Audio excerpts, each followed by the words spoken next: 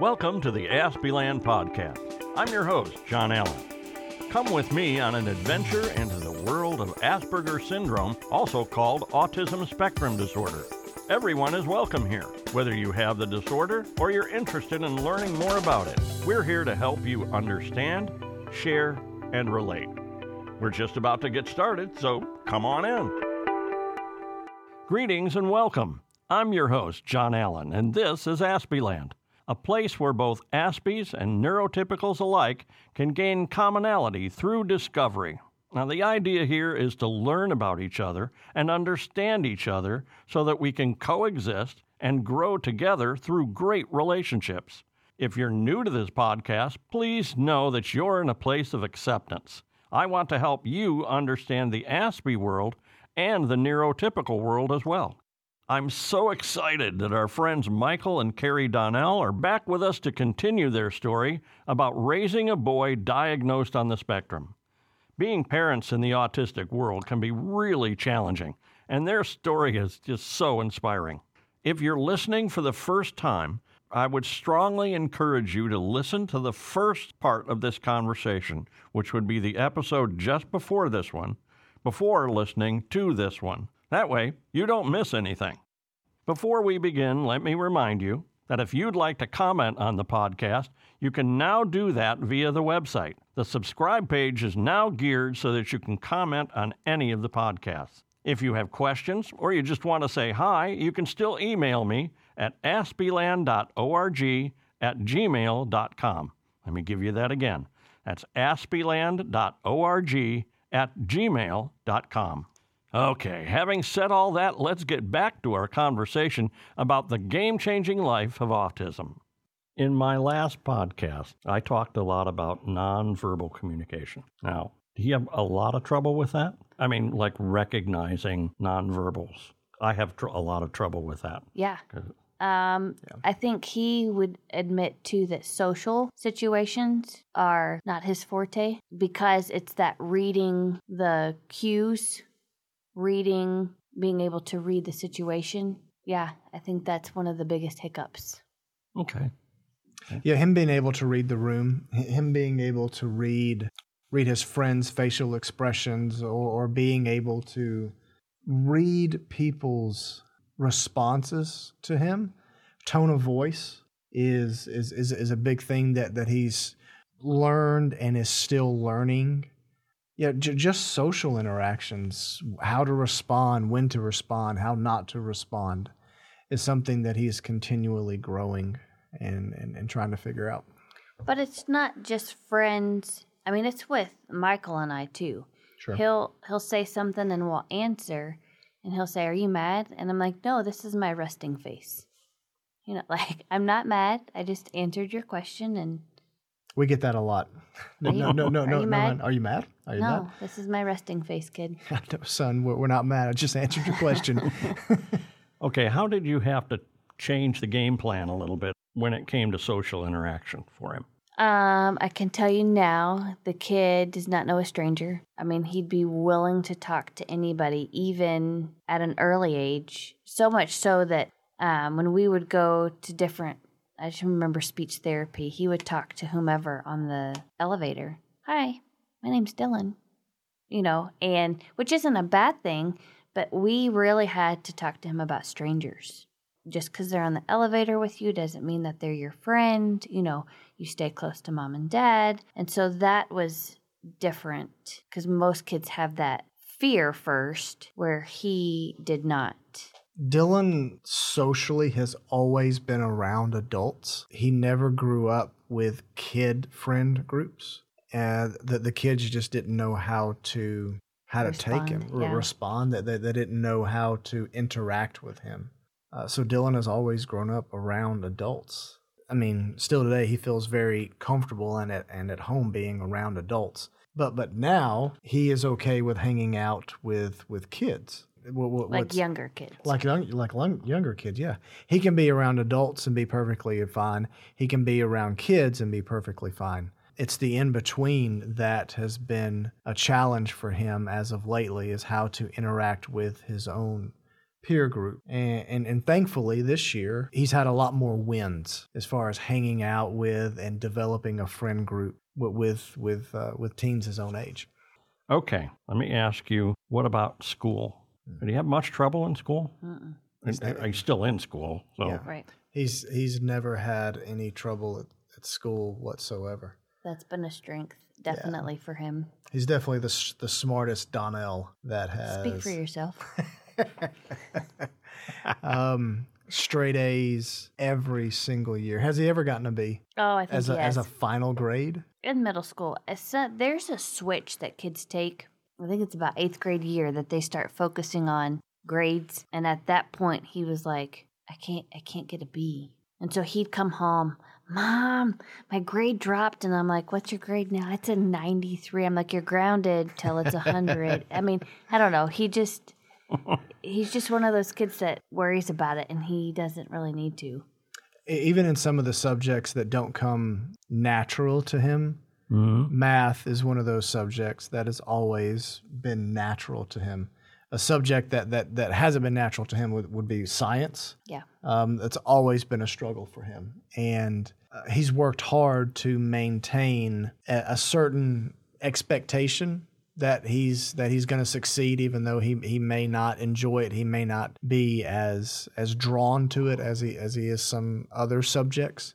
But he's going to do his best, and he's going to give his all, and he's going to study. And that's what he's done with every single subject.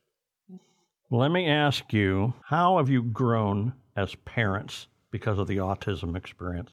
For me as a dad, one of the more memorable lessons that I have learned is to get on a kid's level, talking with Dylan and interacting with Dylan, even though he's now taller than me by leaps and bounds. I remember having to get down on my knees to get him to look at me in the eyes. And just that entire experience of having to do that was such a good thing for me to have to practice doing. Instead of standing over him or anything like that, getting on his level was just good for me as a dad. I've grown in knowledge in ways like reading things on how to help a child with a disability. It's very rewarding, but it can also be tough. I'm thankful for Michael because I think something like this can tear a marriage apart, but it hasn't ours. We've, had to really talk through and be on the same page, because that's one thing at the beginning I remember saying, if we're not on the same page, one parent's going to do one thing, another parent's going to do another. And so at least for like communication with us, that's helped. To go back some years when Dylan was first diagnosed, my dad passed away in 2006 before Dylan had even been diagnosed. And with I'm an only child. I was my dad's shadow. So with my dad passing and with Dylan's diagnosis, that there was a roller coaster ride of just life transitions and going through seasons of life. But one of the things that always stuck out to me, and I remember, was my dad saying on a number of occasions, Carrie is a really good mama. And he would just repeat that. Carrie is a really good mama. Just the way in which he watched her react and just be a mom to Dylan. But before the word autism even breached our home. And I remember that not just being true then, but how it exploded when Dylan was diagnosed and when we had to life transition from, okay, now that we know this is how we're going to respond and this is how we're going to live. My dad spoke that she's a really good mama into being a truth and a reality for Dylan and for Allie and for Lily. Do you have any suggestions for parents who are just finding out their child has autism? Breathe. Take a deep breath. And part of me wants to say, don't say no. If they say, your child needs speech therapy and you don't agree with it, they'll, if they're covering the therapies for your child or whatever, what's it going to hurt to see what this therapy does? occupational therapy, I think, was one that we were on the fence about. And we're like, well, we don't know. Might as well. But it turned out to be, something that he really did need in the long run. We just didn't understand. Yes, some of the things that we had to do with occupational therapy. After Dylan, Dylan was 3-4 years old. After Dylan would take a bath, one of the things that occupational therapists had us do was massage his arms and his shoulders and his calves and his legs. And do joint compressions. And those types of exercises benefited him because they calmed him down. At first, we were like, is this really going to work? And we saw the fruit of it. I think that's one of the blessings of looking back on everything that we did. Carrie's idea of don't say no is extremely true. Go and research and advocate, but be your child's advocate, because more than likely you're going to be the main one who is going to be advocating for your child. Get into occupational therapy, get into speech therapy. Ask questions to those therapists about, you did this and he or she reacted this way. How can I do this at home? Or even, hey, I've heard about this a lot in the news. One thing was, children with autism don't need to have gluten. Well, Dylan had a very limited diet. I mean, the kid ate, we call them party pizzas, Totino pizzas, waffles, and chicken nuggets, and corn dogs. Those were his 4 main staples. And and I said, okay, I'm hearing a lot of things in the news about, don't give your child with autism gluten. And she was like, you take away the kid's diet. She was like, think about what he eats. And she was like, then what are you going to feed him? And so ask them questions, especially if you're hearing things, do you think this would benefit my kid? And then, trust them too, because this is their profession. One of the things that his first preschool teacher told me, and this would be the biggest probably advice we could give anybody, go out and buy a 3-inch 3-ring binder. And anything you get, any test results, any like doctor paper, put it in a binder. Because then when they say, oh, well, we don't know, you can say, I have it here. And I've done that every year since Dylan was 3. And I still have all of his binders, I think, up until this point. IEPs for school I put in there, report cards, any type of testing he ever had. I mean, it is in there by year. So that way, if they needed something, I could always be like, oh, well, I have my copy here. Will that work?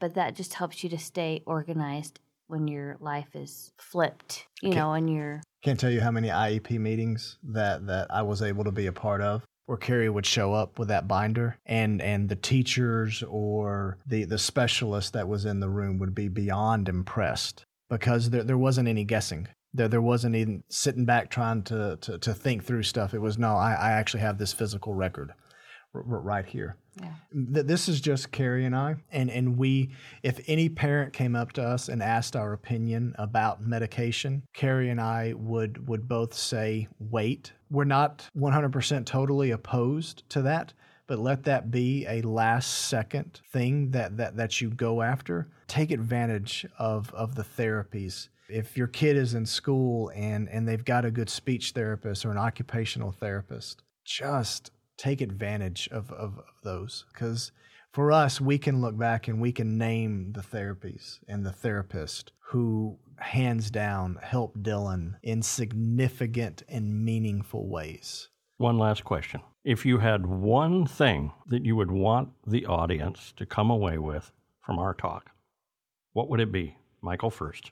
Don't give up. We had, at a meeting when Dylan was 3 or Dylan was 4, we had this special meeting where it was a room filled with experts.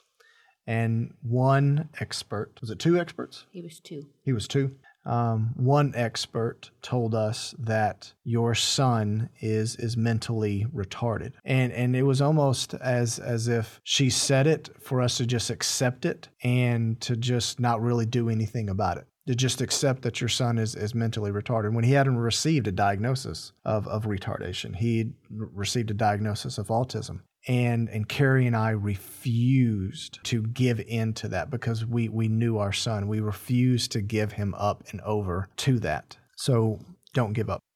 Just one? Okay, give 2. No, I'm just thinking, man, find the things to have joy and laugh at. Because it's tough. I mean, we're still going through it with Dylan, and there are days where it's heartbreaking to hear some of the things he says, the way he's treated, different things, but then we can always find something to laugh about or to find joy in. Undoubtedly, it's, finding joy in our kids, finding joy in our family. Just find those moments. Some of the laughter is, Carrie and I have stories. I mean, she told the story about Bob having his mouth covered. But there's also another story of Dylan sitting on his hands. Yeah, and these stories get you through. I mean, you call your families and you tell your friends these stories, and you guys laugh. We had gone to the ocean, and we told Dylan, we are not swimming. We're just going to watch the sunset. You can get from your knees down wet. Well, yeah, right. He ended up getting his shorts wet. So on the way home, he was in the back seat, and we never used the word butt in our house. We've always said bottom, And so he's in the back seat, and Michael and I are talking in the front seat, and all of a sudden he hollers out, "We got to get out of his butt." And Michael and I were like, "Oh, what? We don't say that. What are you talking about?" He goes, "Mommy, I didn't say it. Bob said it." And I was like, "Oh, no. Bob is really you, and you really said this." He goes, "No, Mom, Bob said it because I was sitting on my hands." And so at that point, we just busted out into laughter. And I don't know, find the humorous things and hold on to those because... I really appreciate you guys coming on and answering all this stuff and talking about how you get through all this stuff. I was diagnosed with ASD 6 months ago, but I'm having to go retrospect back through all of the stuff I went through as a child and realized I've got to forgive all of this because it's not their fault. I thought it was their fault. They treated me that way, or it was my fault. I'm at fault because I must be so different, nobody likes me. And then, but you realize, no, it's not that way. You just have to accept, look, your brain is wired different. That still means you have value. It still means you have worth. Yeah. And I think that's really important for while you're raising an autistic child, is that child still has worth. That child has real value. There are some, now I'm talking Asperger's here, which is a little further up the spectrum, but still, there are people who become great musicians and composers and mathematicians and inventors that all had autism spectrum disorder. Right.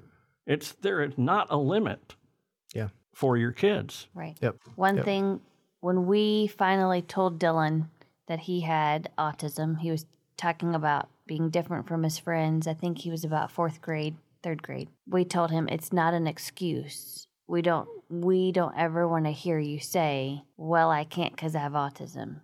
That doesn't fly. Autism is a hat you wear, like you're a son and you're a brother and, you're a follower of Christ and you have autism. It's never an excuse. Yeah. Once again, thank you John, so very much. Thank I sure you. appreciate it. Well, John, let me say that sure. We are very happy and proud. We feel honored to be a part of this conversation, and thank you for having us on. I love this. This has been fun. It Awesome. really has been, Yeah. despite the fact that it's kind of intense, but still at the same time, it's real learning that we can use for real life, and I think that's what's important here. Hey, John. You know. Thank you very much. Well, it was a real pleasure having you both on. And that about covers it for this visit. Be sure to listen in next time as Michael and Carrie's son, Dylan, will be joining me as he has agreed to talk about his life with autism. I'm sure you won't want to miss it. Remember to visit the website. That's aspieland.org without the www in the front. And while you're there, be sure to subscribe, and you can leave comments while you're there. Also, let me ask, please, that you'll consider donating to the work here. It would really be a big help in keeping this whole thing running. Well, so long, until next time we visit in Aspieland. Thanks for listening to the Aspieland Podcast. If you like this podcast, pass the word. This podcast is for everyone, whether you have Asperger's syndrome or not, because the more who listen, the better our opportunity to become more sensitive and compassionate, not only to those who have the disorder, but to all humankind as well. Thanks for visiting, and I hope you'll listen again.